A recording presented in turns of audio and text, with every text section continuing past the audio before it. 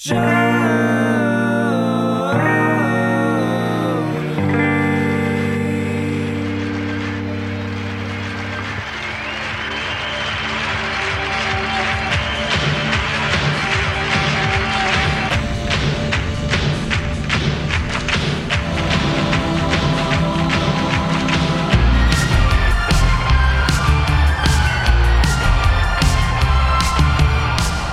hello, everybody. Welcome to another installment of Show to Be with Mike G, the show of life, the show of cattle, the show of UFOs, Mezcal, Durango, Coahuila, Torreon, a bunch of different things that I learned in this episode. It was such a joy speaking with the founder and owner of Ultramundo Mezcal from Durango, Sergio Garnier. I mean, he's got French, he's got Mexican background. We talk about all this stuff. The Son del Silencio, someone correct me, Son el Silencio.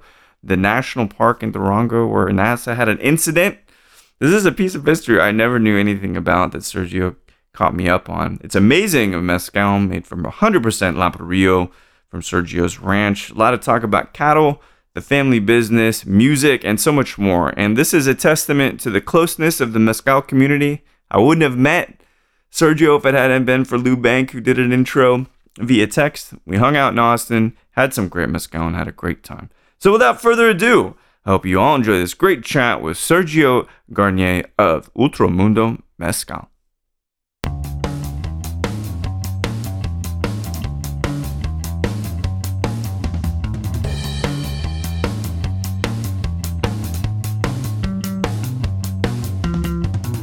For me, like, it took me there. It was kind of obvious. Yeah. But before I was an agave nerd. Were you really? Like, were really into mezcal, and I had like the good luck of ending up doing it now as a job. I can't say for a living because still not, but I'm hoping maybe this year or the next one to at least make it break even and keep doing this job that I love. Did you have a moment where, I think everybody has like this kind of moment where they try some kind of agave spirit, maybe it's sotol, but mezcal for me particularly, that you tried something and you're like, oh shit, this is going to change my perspective about spirits. Yeah. Well, in Mexico, and we don't have that much, at least in Torreon where I live, we don't have that much like cool bars with these amazing agave programs where you are exposed to all these different expressions. They are beginning to pop up now. In Torreon, there are two nice places, two nice mezcalerias. That's cool. If they come down there, good friends. You should really try them. But then I remember the first time I tried mezcal, it was like, I don't know, 12, 15 years ago at a music festival. Oh, yeah. It was a shitty one, but I remember, what's this? And I really like the smokiness, you know, the different, like, but the balls on it. And it was like, okay. And from there I began, and then I found out that was just one sort of kind of mezcal. Sure. But then I figured out all this complexity, all these regions, and I just got into the rabbit hole. Well, two things. One, what festival was it? Do you remember? It was a small local festival in Torreon. Oh, okay. Waco Fest, something like kind of that. Like more local bands or Mexican bands. And then the second thing is because I think to be business minded, you have to. You were talking about Dalton, right? So Dalton was sitting in that exact chair a couple weeks ago, and I could tell that he could pick things apart, the details, right? And when you think about mezcal and you think about the regions, you think about the different kinds of distillation. I mean, especially in Durango, it's different than it is in like San Luis Potosí. Does that part of it interest you too? Like the broad landscape, like the different ways that people make mezcal. And is that appealing to you? So from the agave perspective, that blows my mind. From the producer perspective or brand owner perspective, I want to focus on Durango. I want to just by now, at least at this moment, focus on what's been done in Durango and Chihuahua. Because where I am, La Laguna, it's neighbor with these areas. Actually, we're part of the city. I was explaining to you before. It's kind of La Laguna, one part of the city. It's a big city composed by three different states. That's different cities. Cool. Some of them in Coahuila, some of them in Durango. Torreon is where I live. That is in the Coahuila part, but the ranch is in Durango. So right now, I'm really interested in getting as deep as because I don't come from mezcal. I'm not a third, fourth generation mezcal producer. Right. So I really want to get to know what Durango is doing and then go and look other. Like I love going to Oaxaca. I'm going there in September. But good. For me, it's just first knowing what I have around me, what my region produces, and then going from there. Is there any kind of history? I know I've had a couple sotoles that are made in Coahuila, but is there any history of agave distillation in Coahuila that you know of? Yeah, I think there is. I'm not sure, and I don't wanna, but I have no idea. Definitely sotol. Yeah. Because the only agave that grows in this area is Lamparillo that I know. Well, not in the Coahuila, but in the Laguna part. Yeah. And sotoleros prefer to distill sotol, yeah. because and then I find out why, because Lamparillo is so tough to work with. It's lower in sugar content than sotol, which is crazy to think. So from the business perspective, I guess it's more convenient to distill sotol than Lamparillo. And not everywhere you find Lamparillo, and sometimes Lamparillo doesn't even make it to maturity. They throw the quiote prematurely because of the tough desert conditions. So I believe we have like a microclimate in our ranch that actually allows the Lamparillo to thrive. And because the Lamparillo that I found in the parts of Coahuila closer to the Laguna region are just smaller, and I never seen, and the quiotes I see is from smaller plants that really obviously are like prematurely quioting. That's what I'm assuming. That's really fascinating. I mean, the thing is, because I was looking at kind of your history as I do before any interviews, and we had some time to kind of sip mezcales and stuff on Tuesday, but it feels like to me you've always been a pretty ambitious guy, relatively intelligent, that your family had maybe some success in agriculture and all of that, but you've studied quite a bit. Like, did you feel like you needed to keep studying, get more degrees, speak French, speak English? You know, is that something that's in you to keep thriving and succeeding like that? So thank you. And yeah, like for example, 3 years ago, I was thinking about doing an MBA and keep educating myself. But right now, I'm in the point where I want to educate myself in agave, right? In agave production, and so yeah, I had the chance to go to a good school. I went to business school, Tec de Monterrey in Torreon. My major is international business, so I had the opportunity to spend a semester in Toulouse for an exchange program. Yeah, amazing. One in Vancouver, where I did the marketing certificate, and that's giving me many tools to actually make this project or improve my chances of being successful at this project, and put all that knowledge into a product and introducing it to the US market, because that has been the goal since the beginning. For me, it was very clear. There's been another kind of undercurrent too that's I think been part of your work life and your education, because you were working with, was it like an animal pharmaceutical company probably in Quebec maybe, or is it in Vancouver? I did an intern in the Quebec area with one of the companies we work with. So my father is a vet. My father founded his own small business. He began as a practitioner, and then he began trading pharmaceuticals, medicines, vaccines. And then actually that business began in Sinaloa, where I was born. Oh, okay. Yeah. But then so the story I know is that my parents were waiting for me to be born, to move to Torreon, because both families of my mother and father's side were living in Torreon. I see. So we moved back to Torreon, and my father founded the business. Torreon, or the Laguna region, is the main dairy production cluster for Mexico. Really? So we produce like 70% of the milk that is drunk. I had no idea. In all Mexico. Yeah. So that really made my father business boom. We focused on that, and they say we, because for my whole professional career before getting to mezcal, I was working in the farms as a basically medical service, health service provider for the farmers. Wow.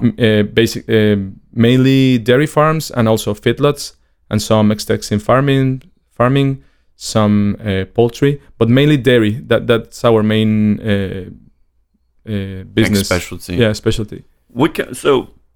And then my father had the opportunity to become a farmer or a cattleman himself. Okay. So that's what brought us to having the ranch, where now we have the agave and that. Which we were talking about that, of course. But something I found for whatever reason, I've been talking about species of cow with my Japanese friend, Risa-san, because she's a native Japanese speaker. And there are breeds. Breeds. And so I said, well, what does Wagyu mean? She's like, oh, it means this. And she writes the symbols out. I'm like, that's fascinating. It's like, what does Kobe mean? And it's something like God's chamber or something for Kobe. Wow. Did you know that? I had no idea. Know. I'm like, okay, cool. What does that mean? Like, why would that be the name? I'm more familiar with the breeds that we have in Mexico. Yeah. And most of the breeds come after the name where they were. For example, we work a lot with French breeds. Uh-huh. So we had the Montpellier. We have the Charolais. No kidding. We have the Holstein. I actually don't know where that name comes from, but I think it's German. I have no idea. But that's the main, like most of the dairy farms are Holstein because that's the top milk producer breed. But I found that list of breeds that the family offers and stuff. I was like, it was a very diverse group of cattle. It's like dogs. Yeah. You have a big range and they look super different. You know? They do. I mean, I love cat. I'm not a vegetarian, but I quite like cows. Like it's very nice animals. And in the production angle, each breed is good for. So there are some breeds that are better for beef, for milk, or for certain weathers or for certain conditions. They thrive better. Interesting. So, yeah. That's great. Did your connection to because you studied in Toulouse, you said for like a semester. I did a exchange semester. Did that French connection have anything to do with the cattle having French roots, or was it kind of? Yeah. So my great grandfather was French. Yeah. And also, my father began the business working mainly with French companies. Oh. So we were representing some French companies in Mexico. Mm-hmm.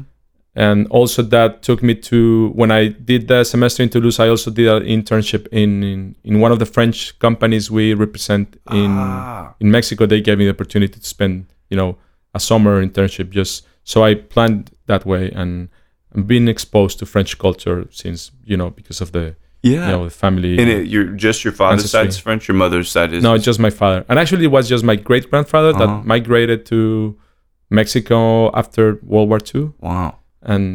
But from there it's just 100% Mexican, right? Yeah, 100% Mexican. Yeah, well, there's a little bit of French that happened to have like a French last name. And, where did you said great grandfather or grandfather? Great grandfather. Where did he settle in Mexico when he came? I think it was in Estado de Mexico. Oh, okay. With Chapan, and then Mexico City, I think, and then went back to France. Oh, yeah, interesting. And he was killed, I think, and then my great grandmother remarried, and most of the French heritage was lost. Wow, that's fascinating, man. Like I can't track my stuff back.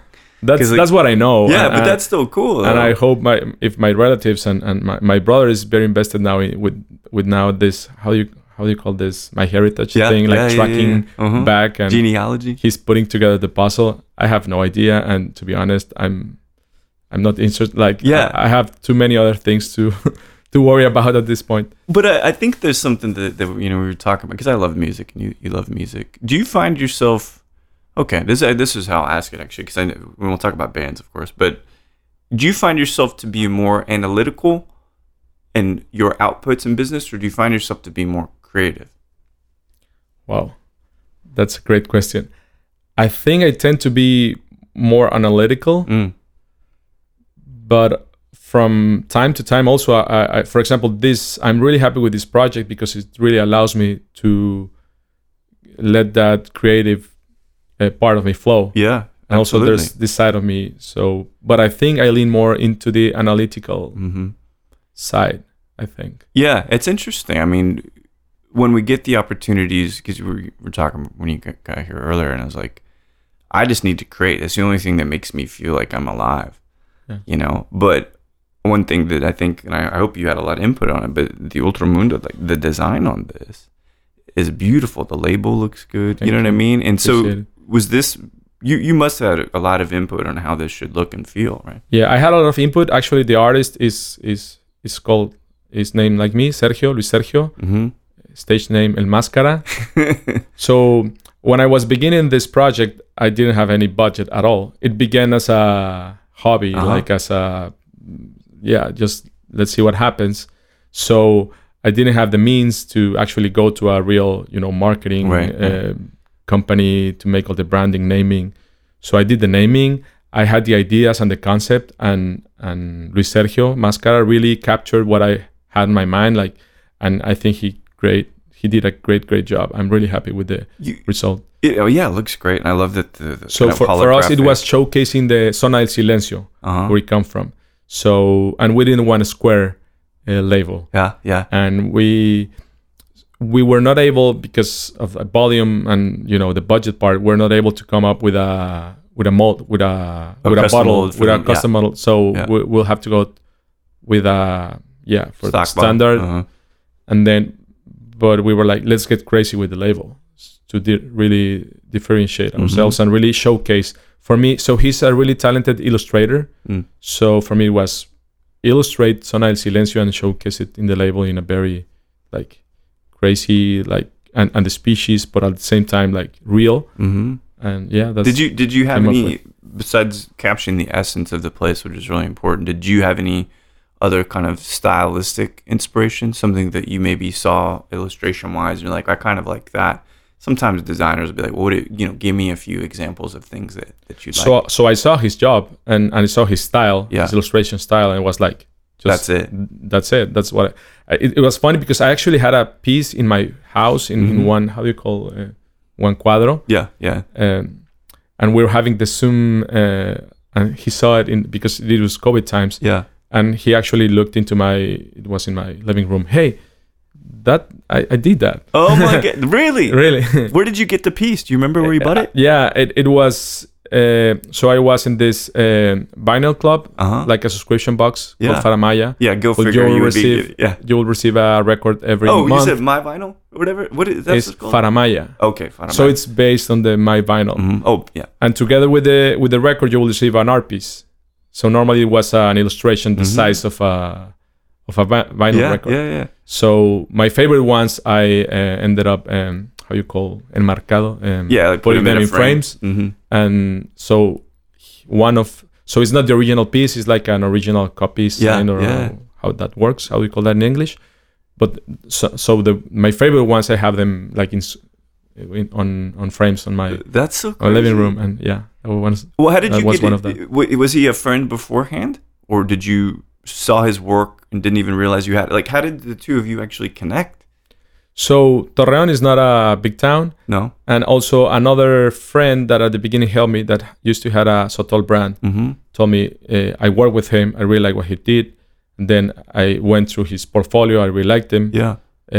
What his style and what he has. And then it went from there, and actually we now I consider him a good friend. That's great. I mean, I love how that's because the industry, actually a good illustration of exactly that. The industry of artists and of brand people, it's quite small, really. Yeah. If you think about it. And that's why what was funny is, so Marco Ochoa was in town last week for Gusto Histórico doing that tasting. And I knew you were in town. And in my head, I'm thinking, you know what? I bet Sergio is going to show up here. Right? Really? I did. I told Kay, who I was with, which you met. And I had no idea that was happening. I was just like, I had the list of the bars, because here I didn't know, I just had a list. I had an appointment at Suerte with Fermin, who, by the way, was super cool. Because he's from Torreon, actually. Oh, I didn't know that. Yeah. He's a good friend of a good friend. Yeah. So he helped us connect. But that's the only appointment I had. I had 3 days in Austin. So I had a list of places, and actually you helped me complete that one. And I told you have to be there. And so it's a speakeasy in a Mexican restaurant. And they told me there's a private event, but I was okay. I'm just gonna squeeze myself in, and But I knew it, because and that was the thing. And then again, this is really just to illustrate that it's a very small world of people that love agave. Yeah. And then Johnny's there. Johnny's a good friend, and then he's like, what? And it was just this beautiful kind of connection. It was. Do you find that happens more and more the more that you share this beautiful mezcal? Yes, it's happening a lot. I'm really happy about this project, this this mezcal connecting me. Yeah. To really, I'm meeting my heroes now. Man, so, for example, I met Pedro from Mesonte. Yeah. Super cool guy at Encuentros del Maestro del Mezcal. And they told me, are you the Ultramundo guy? Yeah, I've seen that brand from. He's like, yeah. Isn't that cool? Yeah, it feels amazing. I love that. Like, that, you know, because I've been in this a while, and I've been a businessman a long time, but maybe your mezcal journey is kind of like starting, you know? And to be able to see people that you've known like 10 years now and see them publish multiple books and stuff, it's just like really nice to see people create and produce things in this industry. It's really like enlightening to me. And are there any spots of production geographically that you really want to explore? You said you're going to Oaxaca in September, but have you thought about it? Because it's such a different style, like again, San Luis Potosí. Have you think about traveling and studying each of those styles? Yeah, I definitely so Oaxaca, I'm going for vacation, so that's what I told my wife, and I'm hoping to actually. Is your son gonna go with you? No, so it's our 10th anniversary. Oh, so we're spending some days in Oaxaca, just like a small holiday. Good. But I really want to explore Chihuahua next to see what Chihuahua is doing, and then I want to like move geographically. And I know they're doing interesting things in Nuevo León, even though it's outside the DO area. Yes. And also I want to explore San Luis Potosí. Yeah. Because those are the agaves. I want to keep exploring Durango. Durango is still super big, and I just know just a little bit of the whole, what's happening. Right. Different areas in more remote areas. I'm in a very remote area. But yeah, so Chihuahua, San Luis, Durango, and I think that will still give me tons of stuff to see. But what I'm thinking to do with Oaxaca or Guerrero or the regions is collaborate with other maestros. Oh, okay. To showcase the Lamparillo, because we're all about the Lamparillo that grows in our land wildly, and then maybe the iterations we have in mind is collaborating with different maestros using their techniques. Logistically, that will be a challenge, but it's doable. That's cool, though. For example, we did a rabbit pechuga, a collaboration with Maestro Alan Hernandez of Boscal with Lamparillo. Okay, cool. That turned out great. We have just one batch. So we're planning on doing these special batches and these special collaborations to keep it interesting, because we are all about just producing with what grows in our ranch. And that is Lamparillo, and that is Sotol. Yeah. So the Sotol expression will come. There's a bunch of Sotol too. Would you say it's about equal in how they grow? Yeah, a bit more. I think at least what the area of the ranch that we studied, because you pay to study and they charge you per hectare. So we studied the areas where they were more agave. But I think we have a little bit more of Sotol population, or the Sotol population is larger than the agave. Oh wow! Okay. Do you know, because Sotol, it keeps regenerating, and it's a very alien plant, man. I love it and hate it at the same time. But for the agave, because I don't know this, do Lamparillo, do they produce hijuelos? Lots of them. They do? Okay. A lot. Like Lamparillo, it at least in that conditions, that super stressful conditions, we have estimated somewhere around 3 to 5 per year average. So a lot. They end up cramping, like making like these colonies. So the only thing we're doing is the ones that are big enough and they are like beginning to get in the way of the other growing, and they are clones of the mother. So we're just separating them and replanting them in areas where they have more space. Yeah, that's the only thing we're doing so far. That's because cool, we want to keep it wild. We want to keep it just self-sustainable. They will just. That's the thing that I find lovely about agaves. They thrive on their own. Yeah, and you kind of like don't want to even get in their way at all. Yeah, I'm amazed by this plant because I thought they reproduced by 3 different means, but it's 5 ways they reproduce. I don't want to get too technical, but I'm discovering and they are so badass. Yeah, and especially in these conditions where we have, and then the only varietal that grows in this desert part we are is the Lamparillo, and I think that's for a reason, because it's super cold. It almost never rains, but also in the winter it's super cold. So the agave freezes. I did some experiments because also grow for hobby like agaves and succulents and cacti, and the espadines I introduced some varietals from Oaxaca just to see. Yeah. And the espadines, they died. Right. Yeah. We had with the freezing. Yeah, we had a freeze again this year. We had like a terrible freeze, and so I had planted hundreds of agave americana. Coyote is another word for like it's an up. Yeah, I also introduced some coyotes. Yeah, and they just died. They're so weak. They're weak. That's right. They call them chillones. I found out in Oaxaca they call it chillon, and the lamparillo is like not even bothered. The same thing with sotol, because and one of the reasons I think that sotol. Okay, to compare the leaf structure, like I had a picture of my friends in Oaxaca, and he sends me a picture, and he's like, "Do you know what this is?" And I go, "Well, the leaves look like sotol, but it's really long, like a bicuiche, you know."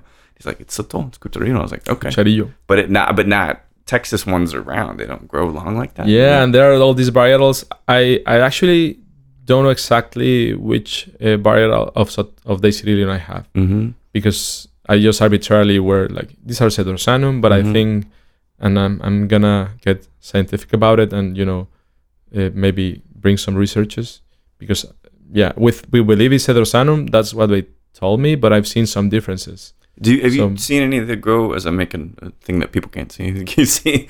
Does some of them grow very tall? Yeah. Narrow? Some of the ones on the ranch? Okay. Some of them. Not super tall, but they get a lot. We also have a lot of yucca and palmilla. So they get confused.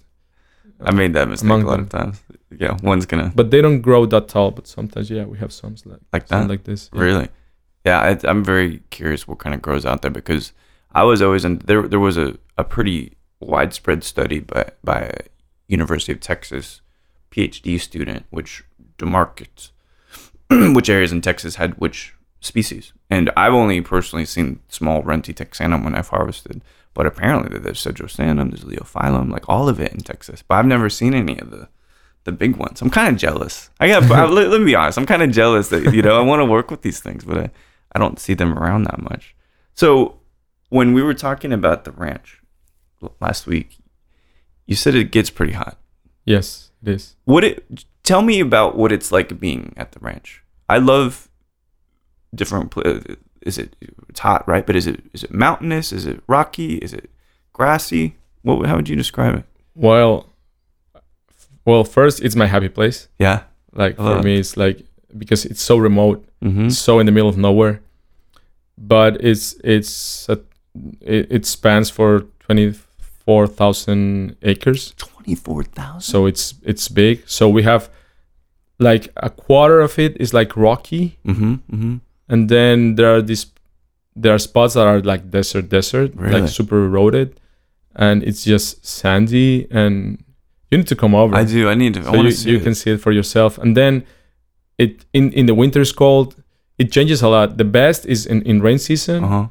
The smell, because we have. Are you familiar with this plant, Gobernadora? No, what is that? It's, I don't know. I will let you know. Show me a picture of it. It's a bush that. Oh, is it creosote? Is that what we call it here? What's the name? Creosote.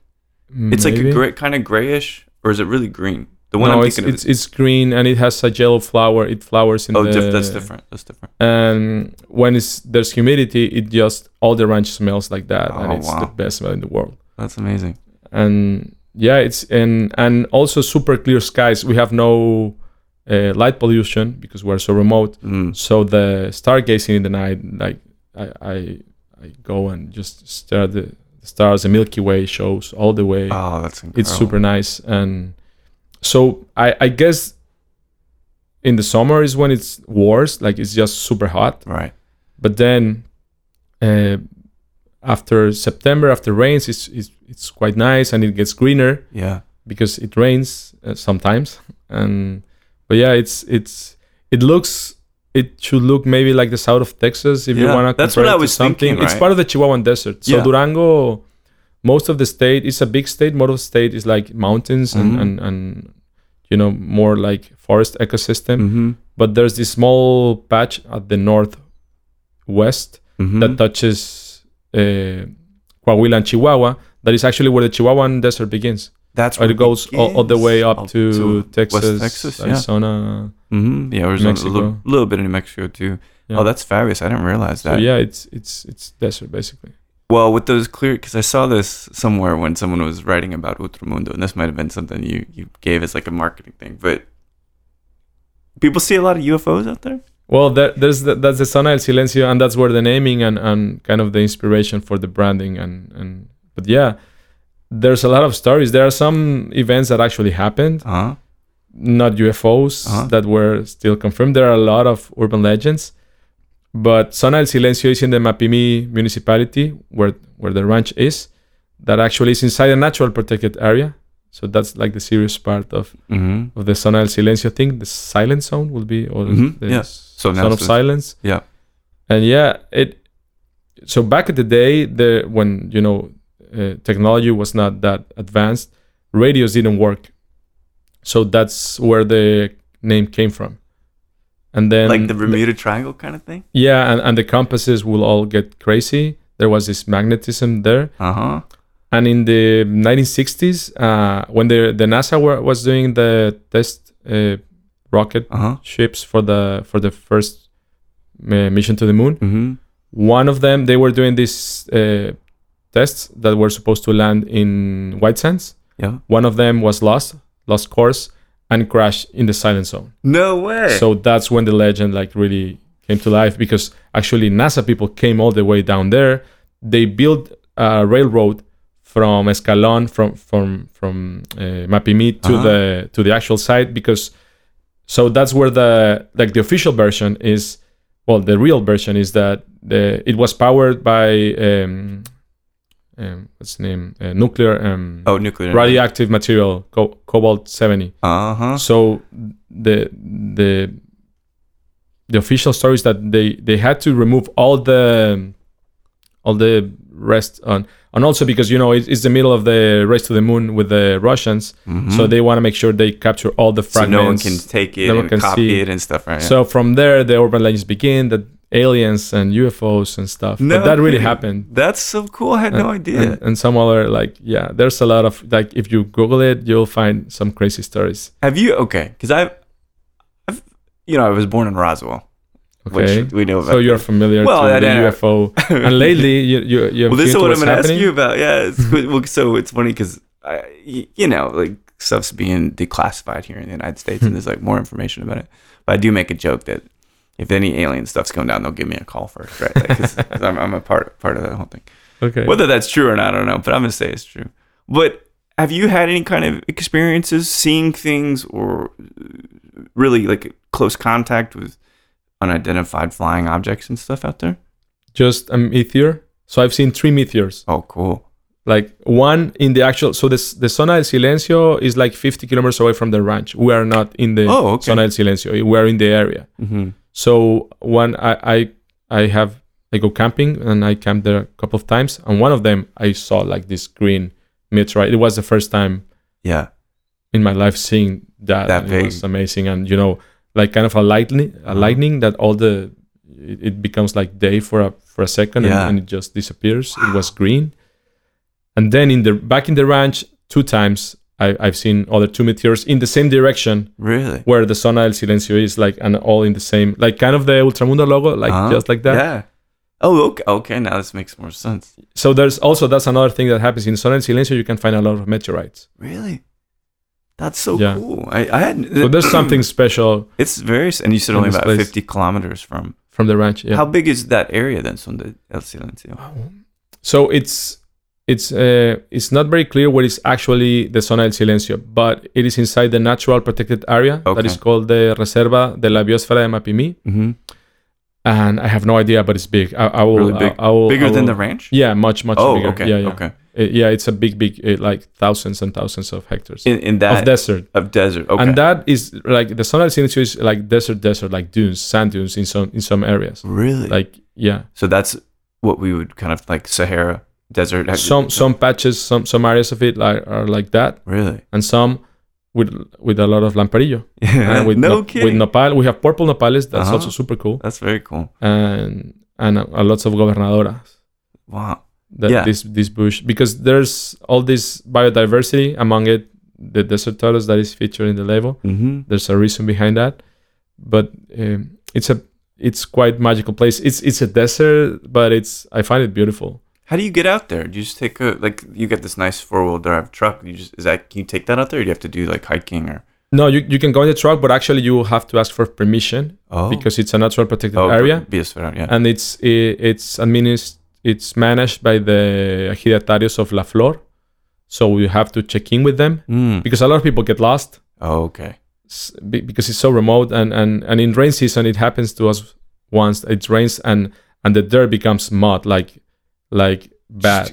Wow, so we inescapable, got stuck. I imagine, right? That happened to us once, and we learned it the hard way. Wow. So normally you have to check in with them, and they will give you a tour. You are actually not allowed to stay to camp in the silent zone. Oh. But we're lucky enough to go with the director of the natural protected area because we are actually donating part of our profits for a conservation program for the desert tortoise. So we're doing kind of scouting. We went with him. Super strict rules. Yeah. But normally you are able to camp in the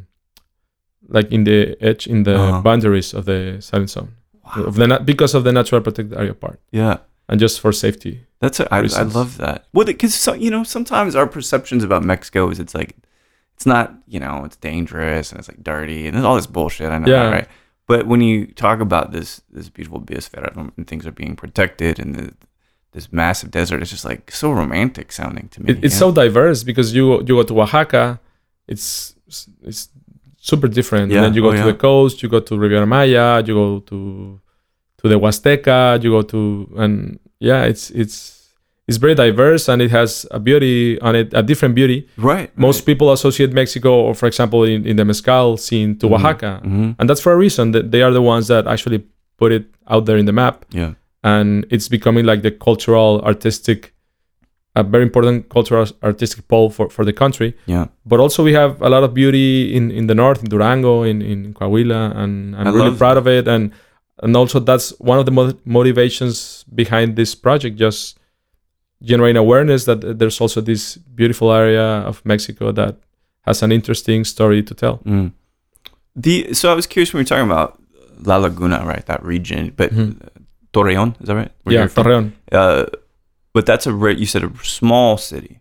So it's not a big town, but it's the bigger of the three main cities that make La Laguna. Got it. Okay. And so what I really love, so let's say in the United States, right? So Texas is really big, right? So if you go east in Texas, you reach a whole different kind of culture. Yeah. A different kind of people. I don't know if you've been to Louisiana yet. Yes. Okay. Just went through there. But like different kinds of folks, right? And it's just as you kind of move, are there distinct personalities or cultures in La Laguna, given it's 3 different states, or is it more just like a norteño kind of vibe? In La Laguna, we call ourselves laguneros. Okay, like we really feel, and we all feel like the same, like it's the same culture. To united, right? We sometimes make fun of the guys in Gomez and Lerdo, but it's just like, but we consider ourselves more than from Coahuila or from Durango. We consider ourselves from La Laguna. Oh, that's amazing. So in that case, the football team, it's Santos Laguna. Got it. Okay. And the baseball team is Unión Laguna. Oh. So it's, it's for us, it's the city is La Laguna. I love that. Is there a university there? Yeah. So Torreón is for the size of the town has a lot of universities. So there's Tec de Monterrey campus where you went, right? Yeah. Some private schools and also a bunch of also public schools and universities. I love it because again, people think that Mexico is just like this one single culture. That's why I was asking. No, no, man. Not at all. And I love that because it's just as diverse as the United States are. Yeah. It's just as divided in certain ways as the United States is. And it's not as showcased because, again, you will find like normally Americans, most of them, and they will go to Riviera Maya. That is beautiful. Yeah. But that's just something that's a very specific spot or Baja. But if you go to Mexico City, you go to Guadalajara. Yeah, different. You go to Monterrey, you will find different looking people, different accents, different cultures, different food, different everything. Even, for example, in a state like Oaxaca, each region is different. Totally different. They speak different languages, pre-Hispanic like Zapotec, Nahuatl, Mixteco, and you can find definitely more richness, pre-colonial richness in the center and south. Yeah. Because those were actually the most fertile and best actually spots to stay. Yeah. Not much of the people were not interested in the desert in the north, so that's where we end up. That's fun. I love that. Ended up. And so you did say that. Well, one I want to talk about this Lamparilla real quick, because I've had Lamparilla before. When we first started talking, like, you've had it, like, yeah, it might have very well been made by Alberto. I'm not sure. Not there are not many maestros doing Lamparillo. It's because it's tough to work with. The low yield and all of that. So it's a rare occurring plant in the main mezcal producing areas, say Nombre de Dios. Mm-hmm. But also it's tough in the fermentation. It's if you don't know what you're doing, you can mess up the whole batch. How big are the plants? Like, just like if they're big and trimmed with like a basketball size? Yeah, so the piñas average will be like 20 kilos. Oh, geez, 25 kilos. Yeah, like a basketball. Yeah. Sometimes larger, sometimes smaller, but around that average. Stylistically, and I don't usually get this much detail, but I'm actually really curious because I love the way this tastes, because it's equally sweet and peppery, and there's coffee notes and stuff. It's like, it tastes like it's dry, but it shimmers with brightness and acidity. So it makes me think like this place must be beautiful, because it tastes like this plant went through some shit. You know what I mean? Yeah, and it does. So this plant takes like 20 years to reach maturity. Wow.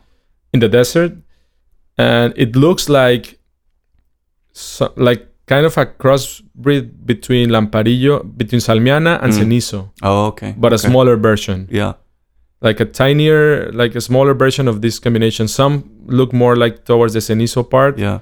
And something very particular about this agave, actually the scientific name is asperrima. Asperima? Oh, okay. Because it's aspers. Is that a word in English? Aspero? I think so. I have to look. So in Spanish or Latin is aspero means like sandpaper feel. So if you touch the back of the leaf, you will see like this sandpaper texture. Yeah. So that's, I guess, that's why it's named Asperima. that way. Oh, and that doesn't, neither the Cenizo or the Salmiana have this trait. Wow.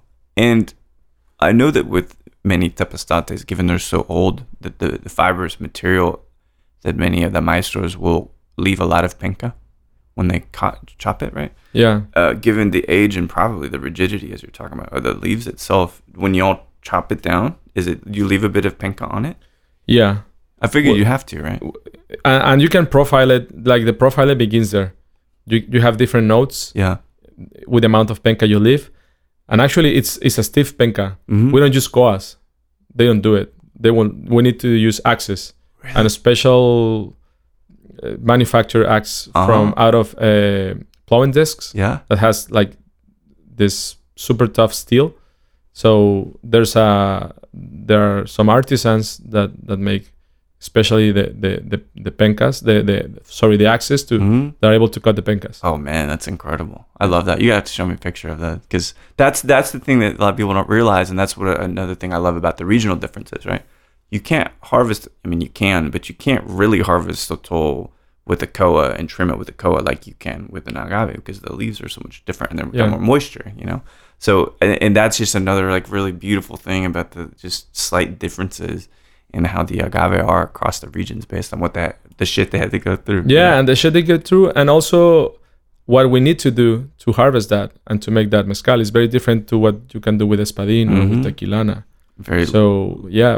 They had to come up with their own tools, invent their own tools to make it, to make something out of it. I love that. So we've been talking about sotol a lot, behind the curtains here before we recorded. When are you planning on having a sotol ready? So hopefully by the end of this year. Yeah. And actually, I have some technical questions for you. Okay, yeah, of course. For the interview. But yeah, we're hoping before the year ends, we have a sotol expression out there. That's incredible. From the ranch, from Pelayo Ranch. Do you have a preference with the profile of sotol versus agave, or you like kind of all of them for different reasons? Like compared to each other? Yeah. It's different. I love both of them. Mm-hmm. But I'm at this point and I think I haven't tried as much sotol as I have tried agaves. I see. So that's why also I want to do this like keep that Chihuahua journey. Yeah. And see. But I've tried some amazing stuff. I really like it. Well, one of the other things I really wanted to talk to you about, because I got to come down to the ranch anyway. We will do. I'd love that.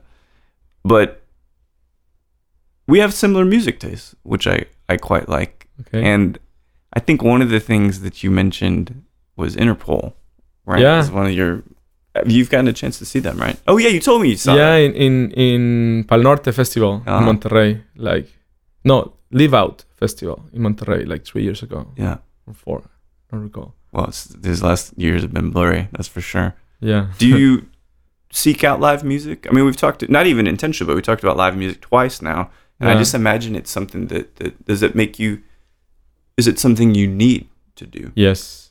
I try to do is I don't get it as much as I would like, because in Torreon, the bands I like, they don't tour Torreon. So I'll have to go to Monterrey or to Guadalajara or to Mexico City. And what I end up doing is going to festivals, because then you can catch many bands. So it's good in a side because you can see lots of bands, but you don't get to see the real show of the band. But yeah, the lineup for Corona Capital in Mexico City just came out, and it's really impressive. Who's headlining?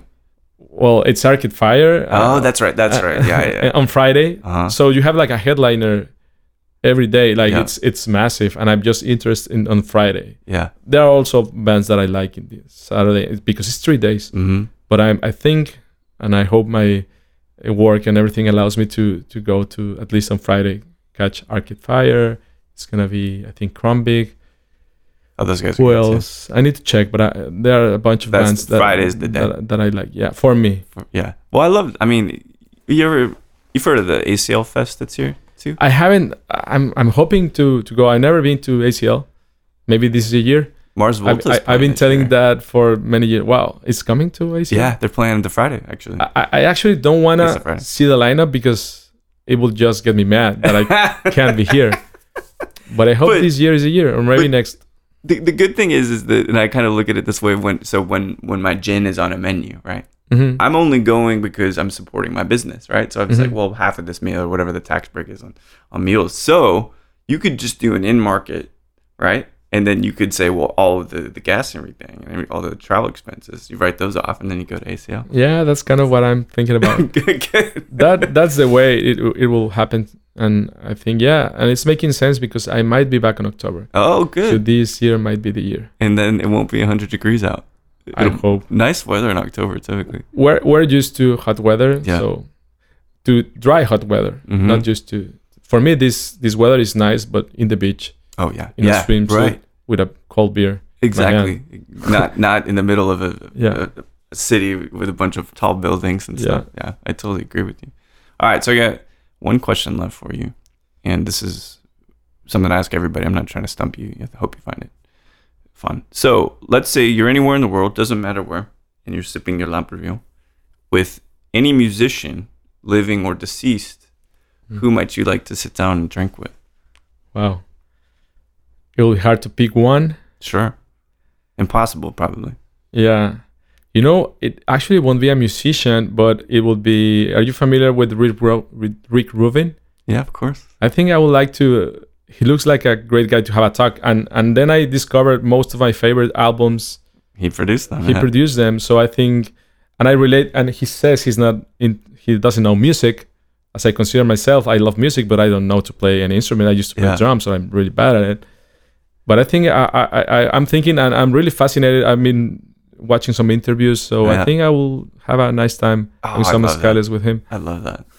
I learned something about he just put out a book, right? Yeah, it's in my readings now. And I'm not an avid reader. I admit this to folks. I'm consuming things often to learn, but I don't. To me, reading a book is like, well, I gotta get it done then, and I'll just obsessively finish it, and then I can't do it. So then other people read books, right? And they can tell me about it. I'll watch the movies and tell them. But he said something that I find really interesting, and I think this kind of common thread of not getting a signal, right? Yeah. Sound like connecting to the source kind of thing. The source, yes. Just this thing that's around us. Yeah. Whether it's I don't care how this sounds, but whether it's the energy from the plants because they have energy from nature or whatever. But he said that when you're in the creative process, now it doesn't just apply to that, but the creative process is not about you putting out your thoughts. It's not about that. It's about being receptive to all the thoughts around you. It's just being able to capture that it's already there. That's right. Waiting for you. That's right. And being like in the right mood and being in the right mindset. Yes. To receive that. I love that. And it just gets that. So yeah, that's the kind of conversation I would really like to have with him to elaborate more on this. Yeah. And maybe some Lamparillo will help. I bet he'd ask you questions so artfully about, he's quite a good interviewer too. All right, so last bit, there's been a really nice Texas tour for you. You've been to Dallas. You're heading to San Antonio next? Yeah, so after Austin, I did Houston, Dallas. Now I'm going to San Antonio later today, and then back to Torreon. Wow. For a 9-hour drive. It's waiting for me. Is it a pretty drive? Yeah, it's not bad. Like the Cuatro Ciénegas, Piedras Negras part, actually, that's one of the nicest places of Coahuila, Cuatro Ciénegas. It's not bad. It's cool. Good. Well, I'm glad we got introed by Lou. I'm glad that we're sitting and talking. I'm glad we got to sip more mezcal last week as well. So, Sergio, it's been just a pleasure, man. Obviously, we got to keep in touch. You got to let me know when you're in town. And thank you, Mike. I got to come visit. I appreciate it. I'm really happy to be here. Yeah. Muchas gracias. Cheers. Well, there we have it. Sergio Garnier of Otro Mundo Mezcal. Amazing chats. I get to drink a little bit with him the week previously. He's been really, really running around Texas trying to spread this amazing mezcal and sharing with everybody. And again, like, it's just symbolic. Like, he and I wouldn't have met. I wouldn't have been able to share some of the things that I've distilled. He wouldn't have been able to share this amazing Lamparillo with me had it not been from other people in the industry, And I just finished recording the interview with Dalton Crease, and one of the older Game Latte releases was Ultramundo. So, like, this is a very small world. These two people know each other, and they're here in my house sitting in a chair. I mean, this is like the height of privilege. Let me just be honest about it. So I'm always so enamored with the people that I get to interview. And honestly, it's a life-changing thing. You've heard me say this before, but I'm different now. I've been doing this thing like before too long. It's going to be like 10 years. And that's a long time. So, I appreciate everybody tuning in. And I think this is an especially great chat. And I cannot wait to make it out to his ranch in Durango. Look at Torreon and Coahuila. Apparently some bustling mezcalerias out there as well. So things are happening. Mezcal is growing, and this community is very, very vibrant. So thanks, everybody, for listening to Show to V with Mike G. No matter how many times you look at this Magema Latte shirt that's sitting on a chair in your recording studio and think, I probably should wear that or at least take it into my bedroom and wash it. Or if you're thinking, I've got this Michter's 20 year, everybody wants to try it. I just don't care. I really don't. Please. Keep dancing.